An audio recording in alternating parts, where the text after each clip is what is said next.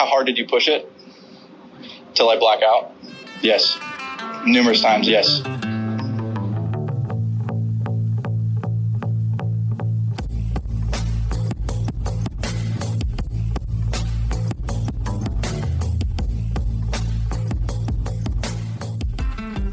What's happening, municipals? This is Big C in Ashton. We are talking Stone Creek today.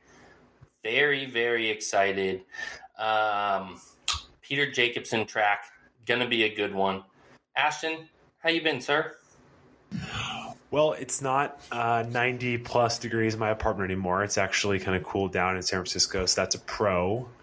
I will be very blunt and say that I'm coming off of 2 days of quote unquote team building activities, which, to be clear, I'm not drive-by shooting my employer. I appreciate the in-person component, but it's interesting. I'm extroverted. I talk for a living. I do a podcast, but man, just being around people and making small talk. I think we had 53 of the 70 members of our team in San Francisco. And obviously we've talked about this before. I hire recruiters. So I've hired pretty much all of those people, and most of them have hired during COVID and have not met. So being like, again, I'm not like making fun of it, but just like having the small talk of like 53 people and those activities and that stuff.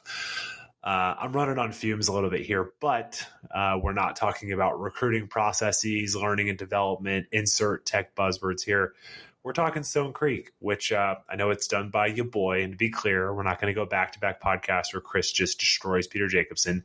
There is one example. He'll talk about his least favorite hole where he can have his soapbox. But man, I'm excited because I don't know what I expected. But I guess for a kid from Atlanta who lives in Northern California, Stone Creek felt sort of like a Golden Tee course to me, but I mean that as a compliment. It really sort of captivated my imagination, especially the back nine. But I think it was the one course that I undersold, and you felt like you made money on that stock purchase, because I think I have a little bit of jadedness towards courses that are built by Peter. Anybody that listens to this pod knows I'm very jaded when it comes to Peter Jacobsen courses. And again, I'm not going to get into it. I'm not going to go nuts. I'll stand on my soapbox on my least favorite hole of the course, but it's just I like Stone Creek for one reason, that it drains really well in rain. And we actually had to play in rain while we were out there. And the course did not soften up. We weren't getting plug balls. The greens were rolling just as fast prior to the rain as it was after we got dumped on in the middle of the rain or in the middle of the round. And so that's the one thing I really do enjoy about Stone Creek. It's a very dry course and a very wet climate. So it's well designed in that aspect. And I will say, out of Peter Jacobsen courses, I do like about 75% of this course. So, I'm not going to rag on this. This is probably one of the better Peter Jacobsen designs that I've played. There are, of course, the Peter Jacobsen, insert template holes that you see at every course that he ever designs. That makes me absolutely hate some holes, but I do think that it is a really great public track for a very, very reasonable rate.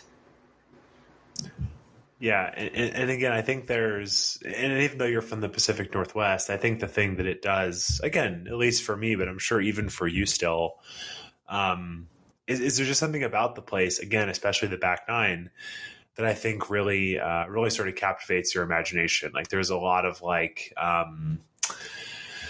natural features, a lot of very kind of grand trees, I'm guessing, there's a lot of very dramatic land movement that actually feels quite natural. And so I think that checks off a lot of really interesting things. And I think we talked about last time we're at Chehalem, there's actually quite a few bad holes out there. There's really not at Stone Creek. There's a couple holes that, I mean, my least favorite hole that we'll talk about, I disliked it because I had the wrong thing off the tee. Shout out to you, Zach, for not telling me what to hit in our match. Thank you for that. And the hole that you're going to talk about, Chris, like, yeah, for sure. It's the Peter Jacobsen template hole. It's not great. It's really hard. But if you really go out there and say, hey, there's one bad hole, it's kind of a great captivating course that drains well, and it's like very affordable, especially at twilight. Sign me the fuck up for that, right? Like, I think honestly, looking back, I mean, we're going to remove Waverly for a second. Stone Creek is my favorite course that I played there. We're talking about Trysting Tree next week. Really liked the playability components of Trysting Tree, but I think like from a golf course perspective, give me Stone Creek. It really kind of checked off all the boxes. Yeah, I mean, I think it gives you challenges at all different levels and all different distances. I think that's one great thing. And, there are holes out there that are wide open and allows you to kind of hit it all over the place, large ballpark situation with very large fences that allows you to kind of keep the ball in play. And then there's going to be a lot of claustrophobic holes where you're going to step up to it and you're like, oh, I have to put a pin through a very tiny hole. I'm crocheting through this hole, and it's, it could be a scarf, or I could end up making a monstrosity. And so it's one of those things. I think it creates challenges, because if you know how to play it, what shots you're supposed to be hitting, it's a hole. There's holes out there that are very gettable, very scoreable. But then there's going to be holes that are just going to eat your fucking lunch, and they're extraordinarily hard, or, maybe not designed properly to be able to allow proper scoring. But I do think all in all, Stone Creek is probably one of the better representations of Pacific Northwest golf in the greater Portland area. One thing about Stone Creek, it is a little bit off the beaten path if you are staying in Portland, as me and Ashton ran into when I was like, oh yeah, it takes 25 minutes to get to the golf course. This was the worst. Like, I love you, but this was the worst. Yeah, it was. So usually it takes... We should tell the story. So yeah. Usually it takes me... I planned out 25 minutes to get to the golf course, meaning we had a tee time for 4:45. We leave at my shop at 4 o'clock. We're going to get there at 4:30 at the latest, 15, 20 minutes to kind of get our bags, check in, get out to the first tee. Plenty time. So, Ashton brought his new clubs that I built for him. We were getting them all dialed in, getting lies and lofts checked and corrected and dialed in for him. And so 4 o'clock rolled around. I was like, I should probably Google how long it's going to take us to get there. At this point, I probably should have done that at 3:30, because we would have bounced out earlier than that if we knew there was going to be this substantial traffic that there was. My dumbass. And Chris, the other thing too that's important is, like, when I got there on Friday morning, you had like literally nothing on your calendar. Yeah, like, there was no fittings or anything. Nothing. Sure enough, like, I mean, I think starting at about 11 o'clock, like, you guys were people coming in doing everything from like, hey, could you fix this club, to like someone who like booked a random fitting. Like, I know that you had to kind of leave my session to go build the driver for a guy. So The other component too is we were just picturing like, there's not going to be a soul in there. We're going to jam through this, because we weren't being idiots. Like, I'm not like, I planned it out really well. It's like, I'm not like, let me hit 55 irons to prove the point. We were jamming, but like, it just turned out we're like, ironically, of course, we get to the really important scoring stuff. My wedges, you're trying to get it dialed in. And all of a sudden we're like, oh, if we leave like right now, we're actually going to like miss our tee time. Yeah. And that was probably the hardest situation, was just like, I had to step away a few times. We were just getting down to the last few clubs. I had to, I Googled it. It said 48 minutes, and this was at 4 o'clock. So we're already going to be 2 or 3 minutes late. And we still had 3 clubs. So we spent 10 minutes jamming through your last 3 clubs, which in turn... I still don't even know if they're right. They're close enough. We know the distances at least, but I don't think they're exactly where I might want have to them hit to up be. your boy in San Carlos. Yeah, I and might have to send you to Vic and have you go see my guy. But it was... So we scrambled to get those dialed in as best as we possibly could. Got in the car about 4:10. We were going to show up just at 5 o'clock. Our boy Zach from Northwest Golf Guys was coming out to play with us, and our buddy Bradley. So on the way there, I'm driving like a madman. I mean, the one thing I would say one of my largest flaws, personality-wise, is I don't like to be late, and I don't like traffic. So when you combine the two, I become a very big dickhead. And it shows while I'm driving because I'm just like screaming at every person in front of us that they're driving slow or, you just have a comment about everything. And the funny thing to me is like, I love you so much. And I said this to you, but like for someone who doesn't like to be late, we're always cutting it like a little too close. Like for someone who dislikes being late, you need to make it a mantra. Like start actually arriving 10 minutes early. Because like we almost missed my flight last June. No. Because we're like dicking around eating only fucking. When I'm with soup. you, am I late? Anytime. Oh, thank you. Yes. What a privilege! How exciting it is that. Hey, I can't count how many times in the Bay Area I was there, rain session, putting. And Ashton was running to the tee box from his car. Well, in fairness, if my employer listens to this, I guess we'll have a separate discussion. But Chris would book a little he'd get us like a 2:10 tee time on a Thursday, and that doctor block in the afternoon is got to make it to that doctor's appointment. So yeah, dog, yeah, for sure, like definitely running to the tee. But the thing with what Chris does is he's like, okay, there's this intersection where there's like always traffic, and I'm really hoping there's not going to be a fucking courser is going to be. Get up there, there's like 6 cars, and all of a sudden Chris is just like, you got to go, dog, you got to go, you got to be aggressive. I'm like, Chris, like literally, man, we're like 8 cars back, like.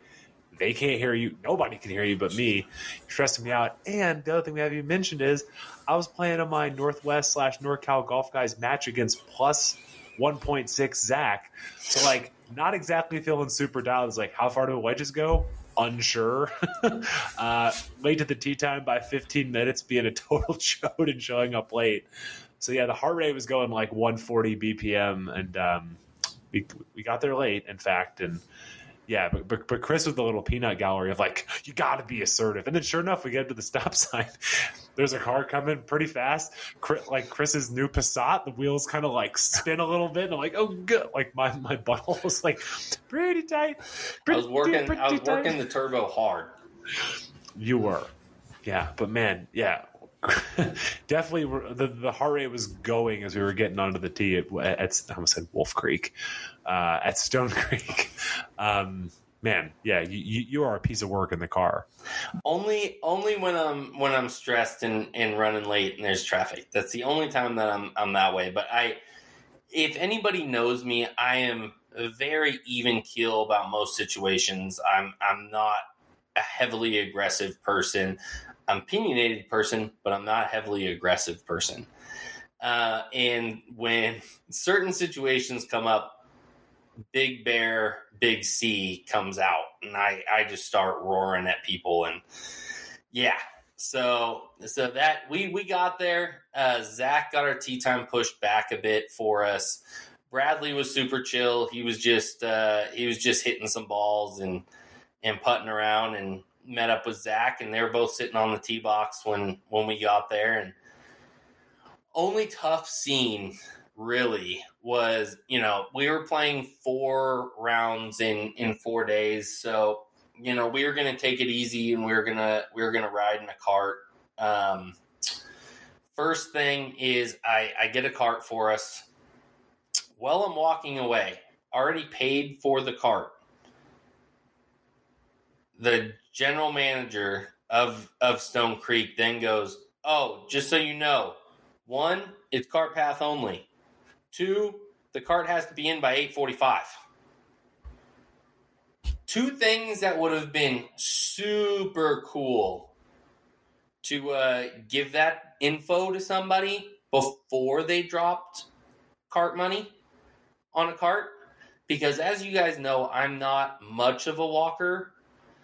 But if I'm going to basically have to, which as we'll tell you guys, on the 15th hole, I had to literally jam out because it was like 8:44, bring the cart back to the cart barn, take my bag off of it, meet them, basically skip a hole, and then meet them on 17 to be able to like walk the last 2 holes with them.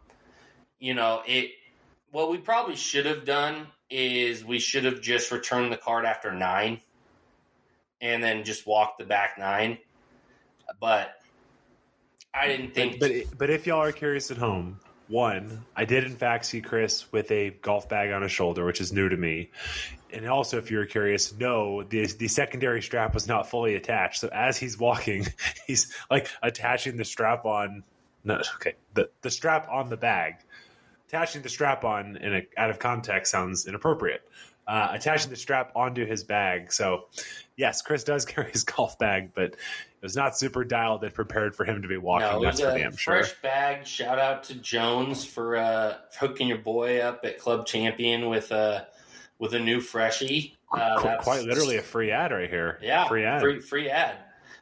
Gave me a nice little. To be clear, for Chris, I did not get a Jones bag, so. Not shout Ashton out to Jones did not. as far as it's me. Shout out to the club fitter that works 2 blocks from the Jones factory. So we got a little hookup for being in the neighborhood. But scummy. I do a lot of free repair work for these guys and really hook them up. So it's an even trade. Okay, then let's get into Stone Creek. Then no more free ads, Chris. You said we're doing our usual format or our new format. We're doing 3 favorite holes as well as our least favorite hole. You kick us off and tell us about number 6. So, number 6, really, really fun hole. It's par 3 from the tips. It's 180 yards from where I play. It's about 165. Really enjoyable par 3. There's a lot of mind fuckery on this hole. You've got bunkers short left of this hole. Basically the green runs kind of at a semi L shape to the left, more of a kidney bean that kind of rounds front to back.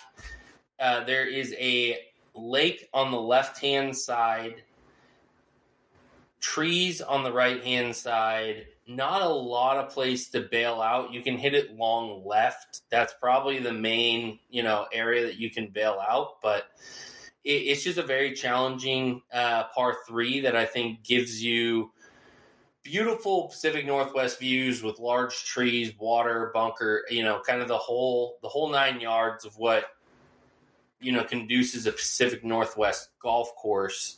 And the tee box is framed by these beautifully tall evergreen trees. It's just a kind of a picturesque hole. And I don't think that the green is a very challenging green. This one's more of an aesthetically pleasing hole than it is a extremely well-designed hole, in my opinion.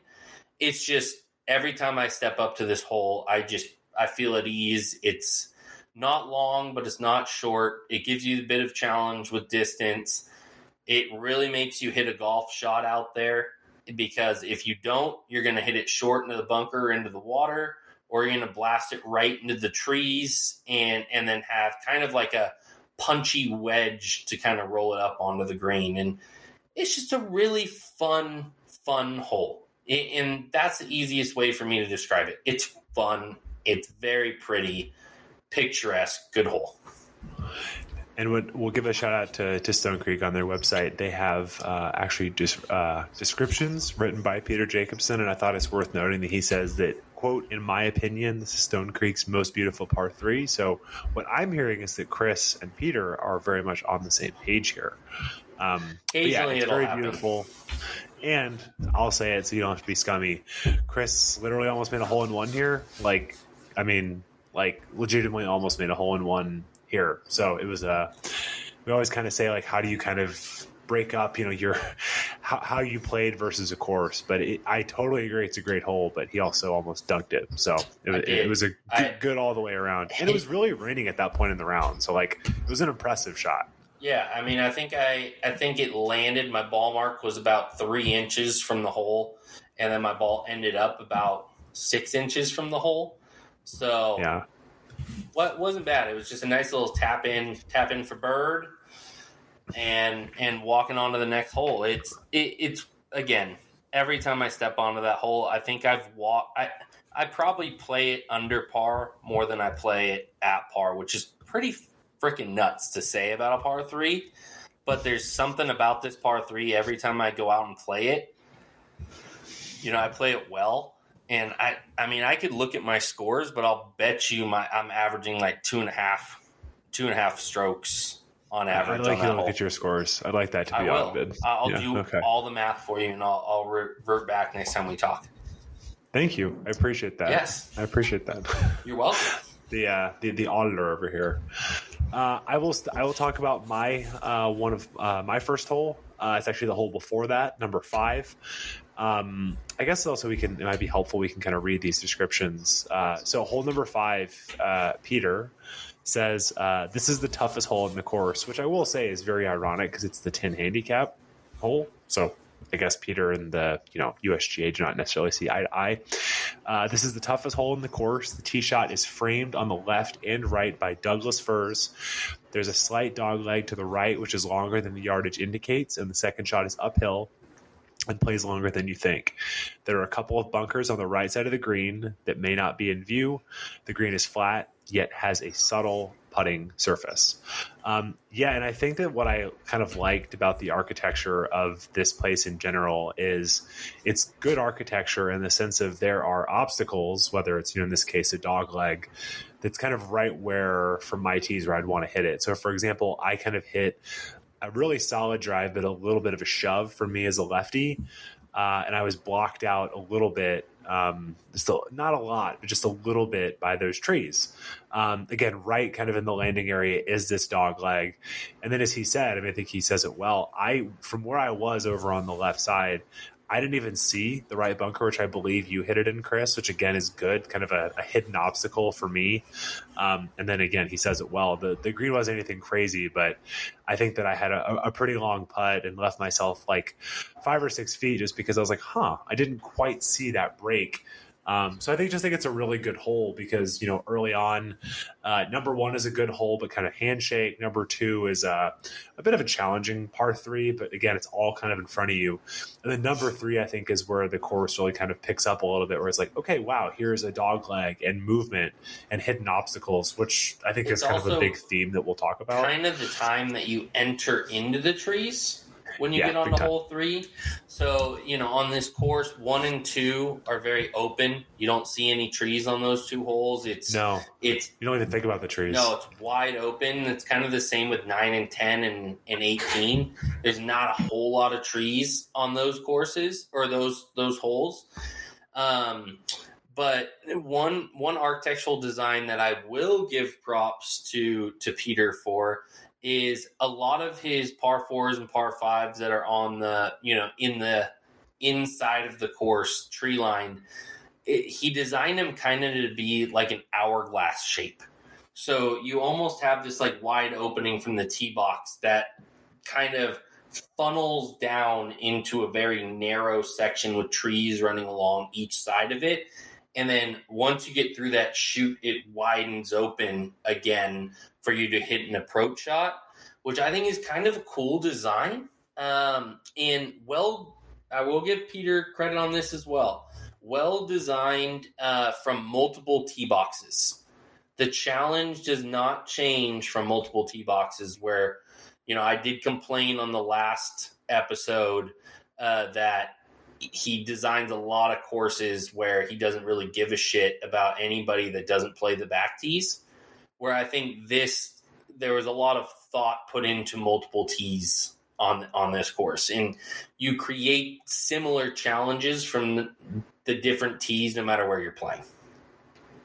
Yeah, and like you said, I think that when I think about this, I did not think about this till you said it, but a lot of this course is kind of going in and out of the trees, and this is kind of where you go into, like, 5 and 6 are both like heavily wooded, and then 7 you tee off, and you actually kind of tee off in the woods and kind of tee off into open space, and then 8 is open, and then 9 is open. So I think it was just something captivating for me, again, as someone who doesn't play a lot of Pacific Northwest golf. It's sort of like, oh, we're going into the trees. And again, a pretty hard hole where I think I hit a good driver, and then probably I think had a good 8-iron as well. So a couple kind of good shots early in the round. So very much like number 5. Chris, next on your list is number 9. Kind of a quirky hole. So tell me about number 9. Yeah, number 9 is really fun. So what I love about number 9, it's designed to have 2 fairways. So you've got one that sits up on a ledge on the right-hand side. Separating the 2 fairways is a link of bunkers that kind of runs along a ridge that separates the 2 bunkers and has multiple the 2 fairways that separates the elevations of the fairway. And so kind of, you've got bunkers on the left-hand side that run along number 1 that kind of separate 1 and the first left-hand side fairway of this hole. And so, I mean, the play really here is to hit a really nice drive in between the 2 bunkers on the left fairway. And if you catch it correctly, it will catch a downhill slope. The hole plays at about 397. But if you can hit it about 250, 260 carry and catch that slope, it will run down to basically, add an extra 30, 40 yards onto your drive, which then leaves you with, just like a flip wedge into the green. If you take it on the right-hand side, you will have a bit better look at it and there's a lot more open space to miss. But the thing is, you're now elevated. You're hitting over these bunkers onto this green, and it creates a much longer shot. So taking the risk and going between the bunkers on the left-hand fairway is kind of the play there. But it's a very much a risk-reward hole because, as Ashton remembers, he hit it wide left on this hole, ended up basically almost on the tee box of number 1, and then got a very bad caddy call by our buddies that we were playing with, and they told him, oh yeah, from where you're at, it's 140 every time. 140 every time. So Ashton's like, all right, it's an 8-iron. Walks his ass over there, hits an 8-iron, Icaritos the motherfucker over the green. And then walks up and he goes, nope, you guys are wrong there. It definitely wasn't 140. I hit a 140 club, and that did not go 140. And, I mean, it was like 30 yards over the green. It wasn't even close. Where I think if he hit a pitching wedge, he probably would have been a little bit in better shape. But, he hit his 160 club that ended up going 20 yards over and caused some issues where I think I flip wedged on there from my drive and ended up birdieing that hole, ending that even par for the front 9. Yeah, no, and again, I don't have like a ton of thoughts because I was essentially kind of largely out of the hole. But I mean, the one thing I will say is like, I got what I deserved. I mean, I hit because this is me making excuses, but I'm sort of going back and forth at the rain gloves, 2 rain gloves, 1 rain glove, and I just couldn't really get comfortable. And what I found out on 8 and 9 is I cannot close the club face with 2 gloves on. So basically, I left the club face wide open, hit like 100-yard slice. When you hit a 100-yard slice, you get what you deserve. But definitely a cool hole. I mean, the one thing I'll just say anecdotally is, you said then and you just said now that the fact that the 2 fairways looks cool, but the fact that the right fairway is like stupid and shouldn't be there, like I'd say is a ding on the architecture, but it does look cool. And I do like how it kind of goes down to like a little chute there. And the starter shack by 1 sort of feels almost like something you'd see like in Scotland or Ireland. Yeah, it's so very there's a lot of Dunes-esque. Yeah, so there's a lot of aesthetic appeal, but I feel obligated to say that the fact that there's a fairway that you shouldn't hit it in that's kind of stupid, that's the harder option to hit it on, is sort of like maybe a bit dumb. But when I asked you why he did it, you said he probably had the land, which is a very fair. Peter's got to cash those checks, man. He's got to build that bunker. And I can imagine too, if you had a bad shot into that bunker between fairways, you are boned. Oh, you're in those bunkers. It makes it a bogey hole. Like, that's the thing, where if you don't hit a good drive on that hole, you end up in those bunkers, which still leave you about 100 yards out, depending on where you're at in them. I mean, if anybody's hit a 100-yard bunker shot on a slope to get onto a green, not an easy shot.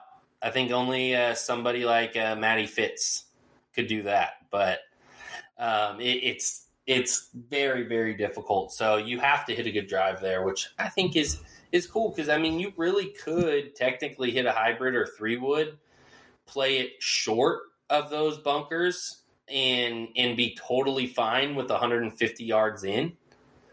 And that's just, it all depends on how you want to play it. Yeah, a lot of options, which I think now that we're talking about this out loud, I mean, I think the thing about Stone Creek is it really places a premium on hitting good tee shots. Whatever you choose, just really kind of placing a premium on that. Yep. And that takes me to number 12. Number 12, the front 9 is good. I think the back 9 is a lot more kind of spectacular, kind of from a views and vista standpoint. That can also get us into some trouble, as we'll talk about in a little bit. But I really liked number 12, which to read it says, Peter says, this is a spectacular risk-reward hole. I love how he put that in quotations, if we didn't know what that is. With wetlands on the left side of the fairway. In the summer, hit a 3-wood or long iron. In the winter, go with driver. Stay to the right side to get the best approach shot. The green has a lot of movement with a bunker on the right side. So, again, going back to what we were just talking about placing a premium on your tee shot. If you go left, you're just screwed. You're into the wetlands. You're going to have to drop. So you're definitely encouraged to kind of cheat along the right side. However, if you hit it up into the woods, I would actually say it could even be worse than hitting it left, because if you hit it over on the left side, you can drop and at least have some sort of an angle, where if you hit it up in the trees, it's just not very good. So again, it really places a premium. I think I hit hybrid on this one. I kind of followed Zach's lead. But then the thing I got to give him credit on is, I know he says ideally you hit a 3-wood or a long iron in the summer, but it's just an uncomfortable tee shot. So I hit hybrid. I believe I hit kind of a sawed-off 5-iron in here, and I didn't even get it to the green. Got it up and down for par. But yeah, I mean, hybrid 5-iron is really hard. And, again, I think Zach might have hit iron. I mean, if we're talking about hitting 5-iron, 4-iron in, it's just a really hard hole. Because also, too, up by the green, lots of undulation, bunkers over on the right side. And then Zach actually kind of yanked his off the hill. And he actually was on the hill even further right of the bunkers. So just a lot of places you can't hit it, which, again, there are definitely some open areas at Stone Creek. But I think, it's a pretty penal golf course if you're kind of spraying it all over the place. And number 12 is a good example of that. Yeah. No, I think number 12, again, is a very well-designed hole. And exactly what you said, it's different depending on when you play it as well, and what season you're playing it at. It plays much longer in the winter, much shorter in the summer. So, you definitely change your approach to that hole dependent upon the time of the year, which I think is kind of a cool design and well thought out in that aspect. Yeah, and also, again, similar idea of what we're talking about of kind of running off to a stretch of holes. 12 is kind of like 12, well, we'll have issues with this, but, 12, 13, 14, 15 is really kind of all in a similar vein, to kind of bury the lead. A couple of our least favorite holes are in their stretch too, but you can definitely kind of see 12, 13, 14, 15 being in the same kind of family of idea of a hole. And kind of 12 is, again, one that kind of kicks off that idea. But Chris, your kind of third and final hole you wanted to talk about is number 17, which, as Peter says on the write-up, is the toughest driving hole in the course. Don't know if you agree with that, but he said that it's the toughest driving hole in the course. I don't disagree with it. Main thing for me is that you do need to put your ball in a proper position closer to the right-hand side of the hole, kind of running along the trees. That will then allow you to have more room on the left-hand side to be able to have a bit of a miss if you're approaching the green on your second shot, because you have a big lake on the right-hand side of this green. You don't really have any bunkers that are going to cause you any issues. There are actually 0 bunkers on this hole at all. It's one of the only holes out there that doesn't have a bunker. And if you hit it anywhere right on your second shot, you're in the lake. There is 0 room on the right-hand side, which you have a bit of a bailout on the left between the cart path and the green. But if you're far enough right and you play a fade like myself, you just aim for the left side of the green, fade it in, you're good to go. If you're a bit of a drawer of the ball, it's a little tough, because if you leave it out and your draw doesn't come to play, you're probably going to end up in the lake. So it all depends on how you play the shot, but I think it's a very risk reward second shot, which is kind of the reason why I like it. Everybody knows I like multiple options. I like, that bit of a risk reward, and it demands a very good tee shot off the tee. So I think with that, and then having that bit of risk reward on the end, it's just another good, well-designed hole. Yeah, and the creek there makes it like it's really beautiful, and a big part of the approach shot. Yep. The only thing that's interesting, and maybe I just murdered my drive. I think I did hit a really good drive there, but it is sort of feels like winter with all the rain. It says here, or Peter says, that the reason why it's going to be so challenging is you're hitting a mid to long iron. I think I hit a gap wedge in here, so I didn't think it was a very hard hole because I hit driver gap wedge, and for me it works for my shot shape, but. If you're one of those people who's having like a 6 iron into that green, I think you're probably just going to bail way out to the left and hope to make par. So, but again, really, I agree with you there. The final one for me is number 14. He says hole 14 is a beautiful short par 3 with a tiny postage stamp green. Play a short iron or wedge to the green, which is 15 to 18 yards deep. Their front left pin position is enough to scare even the best players. Really beautiful. I mean, again, there's a lot of like protected wetland, and you kind of actually walk through that on a bridge as you kind of go to the green. This is where I got to give a shout out to Zach, because I did not know this, but basically he said there's kind of a big mound, because it's a forced carry, but again, it's a very kind of short hole. But there's a mound kind of behind the green, and Zach actually, he went first, and he basically flew it up on the hill and kind of sucked it back. I did the same. So actually I had like a 3-footer, 4-footer for birdie. But it's a really cool hole. And, and also too, I sort of love when a hole, it's not, I like obviously to get rewarded for good execution, but there's something fun about like, how it's going to come off the hill, right? Like as we've kind of said a lot, watching the ball on the ground is quite fun. So I just really liked that hole. And I'd also just be curious, I've said this a bunch, but would love to kind of see that place, especially when it's a little crispy, because I'd be so curious, if you play it too far up the hill, I could see balls actually sucking all the way off the green, like going down that hill too fast, potentially going off the front. So just a really, really cool hole. And again, just like absolutely beautiful, because again, after the rain, the trees, it just felt, the way the light was kind of coming off the water and the trees. Just a really, really beautiful and captivating hole. But after 14, Chris, we get to your least favorite hole number 15. Why do you dislike this hole so much? I dislike this hole because it's the fucking Peter Jacobsen template. It's the hole. Anytime we've ever talked about Peter Jacobsen courses, this is the hole I'm fucking talking about. Basically, off the tee, first you have a blind tee shot. You can't see any of the fairway of where you're going to land it.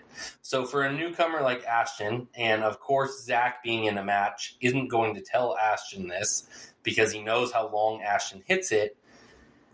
If you hit it long left, you're done. Your ball is OB. It's going to be absolutely toast.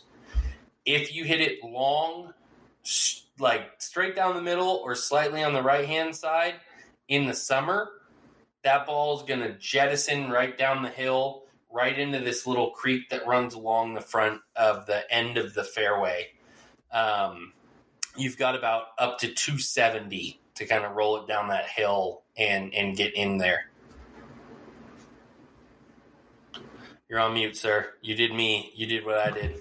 Oh, my bad. Aren't you describing number 13? Number 15 is one at the huge valley. I mean, that's totally fine. I can talk about number 15, but aren't you talking about number 13? My apologies. They're both my least favorite holes. So, yeah, I'll talk about 13 then. You talk about 13. So, guys, my apologies. We pulled Poppy Hills here. Oh, God. Which routing did you start on? The long one, the short one, the front one, the back one, the par 5, the one that's facing the orientation of the north or the south?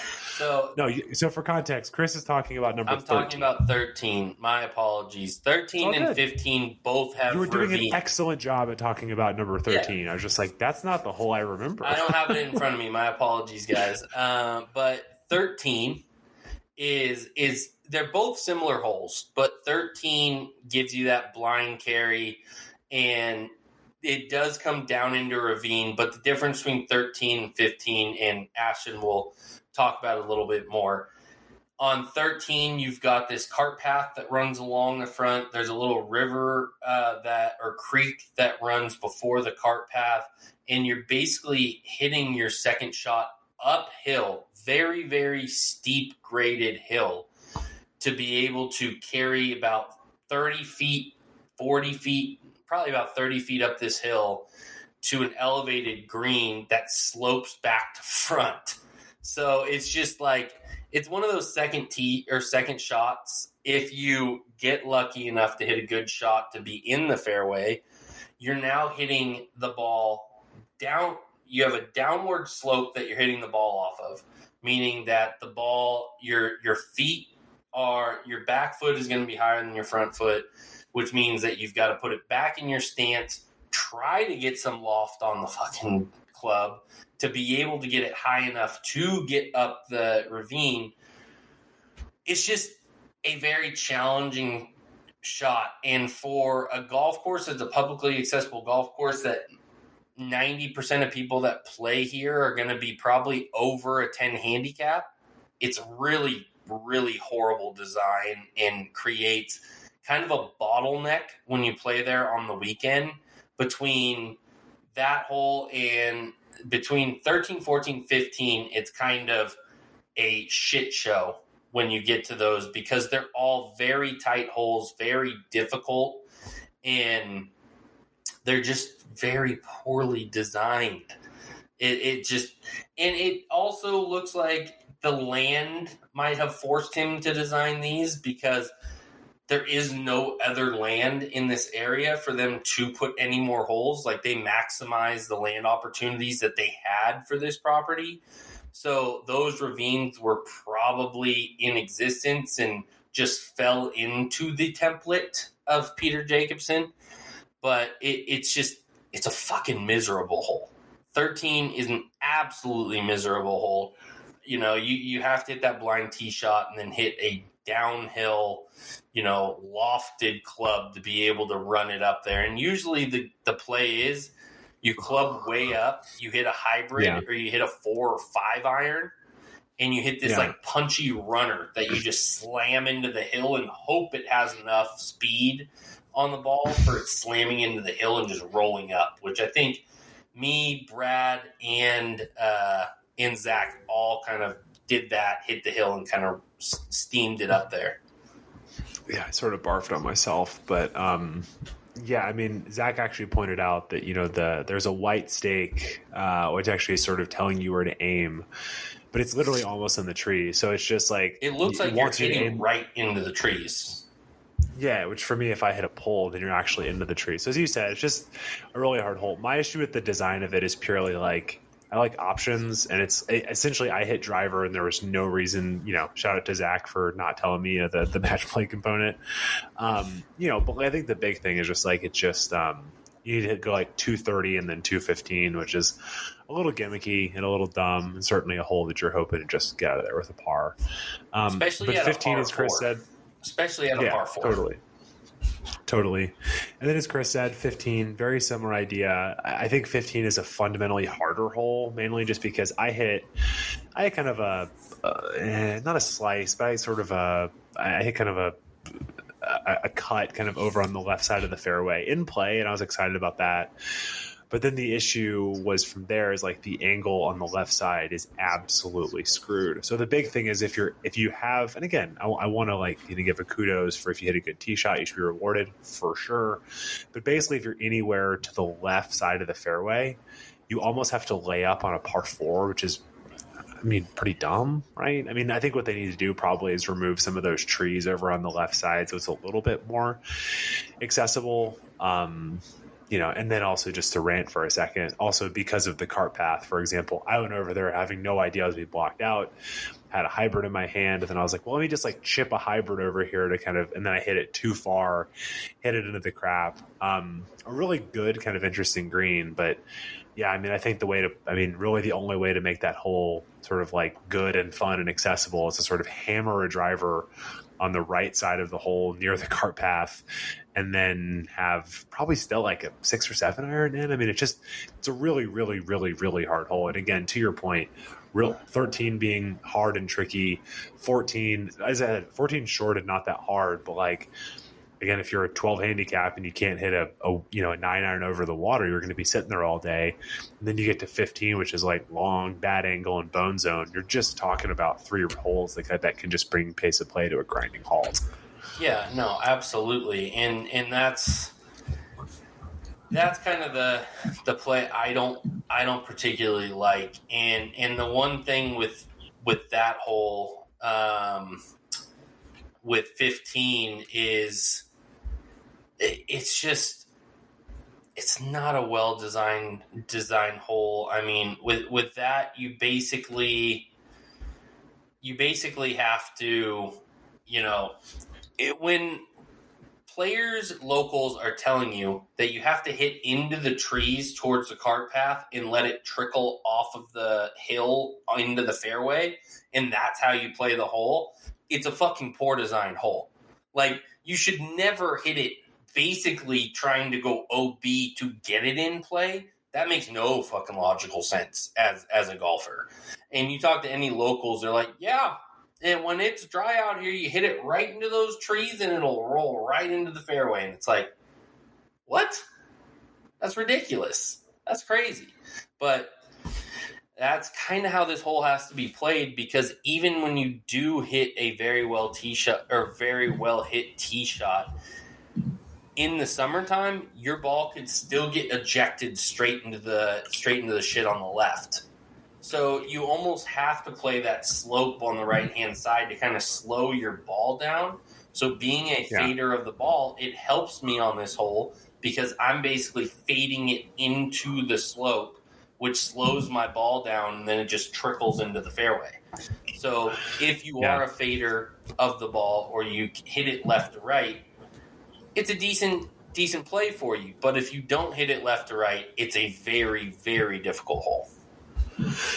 Yeah, but hey, look, I mean, like we said, for as affordable as it is, if you have one hole that's just a little bit hard, you try to make bogey and get out of there. Like overall, I think Stone Creek is a big gigantic thumbs up because our usual stuff, greens were good. Amenities were nothing to write home about, but are totally fine. I mean, again, we got there at like 5 o'clock, so we didn't see like the kitchen in full swing. They seemed to have like a nice bar and grill area, but again, nothing out of the ordinary. We had no pace of plays issues because we got there at 5 o'clock. The staff was not super friendly. Like, I mean, granted, we were the last people on the golf course, and I know we were late to our tee time, but like, they clearly wanted to like lock up, and they were like waiting on us. There, like we were one of two groups on the entire golf course. So one thing I will give them feedback about is like be friendly to a group of guys that just dropped $200 in the rain to come out and play. Just saying, instead of being grouchy, or just close the course, right? Yeah. Like if you don't want us out there, just don't. And it was very obvious when we were walking off the course that the general manager didn't greet us. He was very upset that we were still here.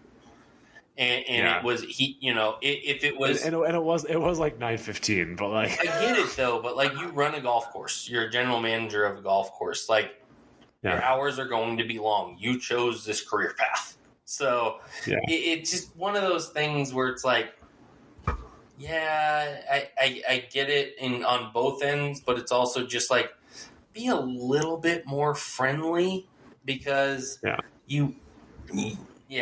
and so well, and it's the same vibe he gave you of like I think that as someone who's a little bit less grouchy and friendly, probably would have said, hey, just so you know, we have cart pass only today. Like the same idea. Like he was not there.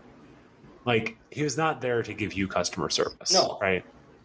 And that's the thing. I walked in and I told him, hey, our buddy Zach said we were going to be late, and they're out there, and he goes, yep, they're already on the tee box. You guys need to pack up and go.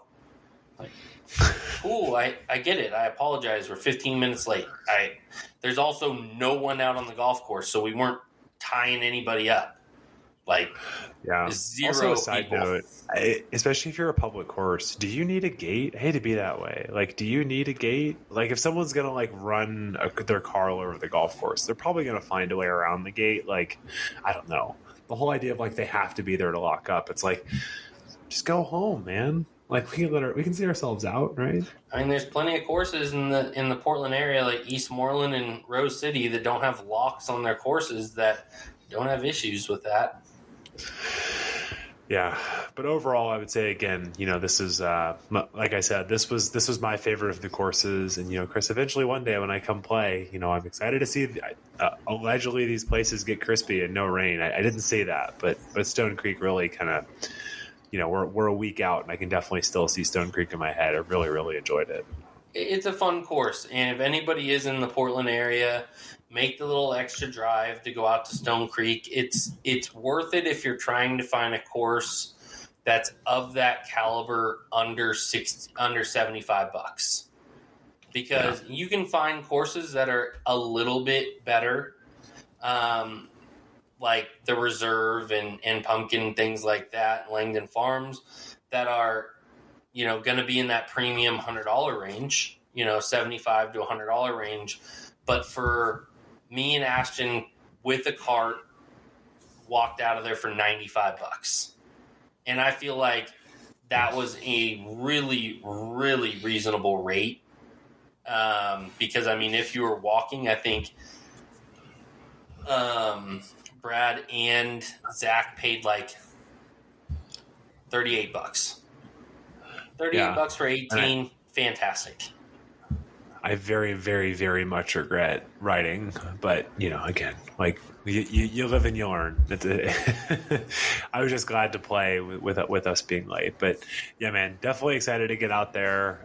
Again, you definitely have kind of a really great course there, and I can definitely see why that place gets a lot of love. And it's in Oregon City, is that right? Yeah. So it's in Oregon City, which is just southeast of Portland, but this is even more like this is at like the bottom tip of Oregon City. So you're you're almost in what's called Estacada, and that's a little small town in Portland, and it's, I mean, in traffic, if you're in downtown Portland, it's about 50-minute drive if you're dealing with traffic.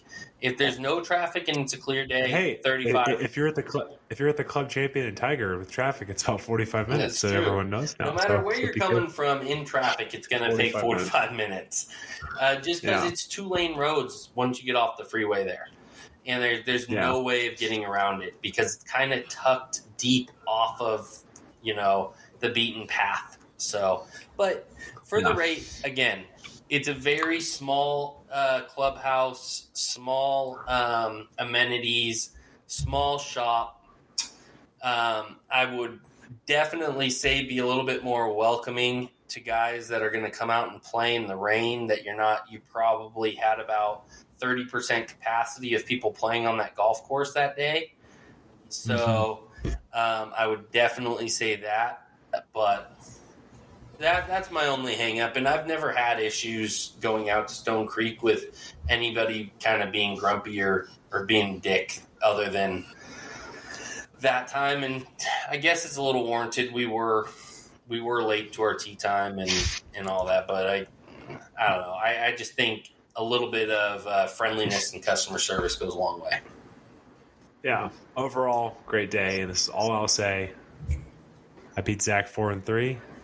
Moving on to the next round. So, Zach, really fun. I cannot believe I've never played golf with Zach, but to play Zach at what is considered to be a home course, walk out the W, feels pretty good. But yeah, Chris, excited next week to talk about not Tristan Tree, as I keep wanting to call it, Tristing Tree down in Corvallis, which is AKA again the kissing tree. Yeah. And no, there's an actual story there, but equally as good, just in a very different way. So I'm excited to talk to you about that next week, my man. Yes, sir. Okay, Take it easy, peace. bud.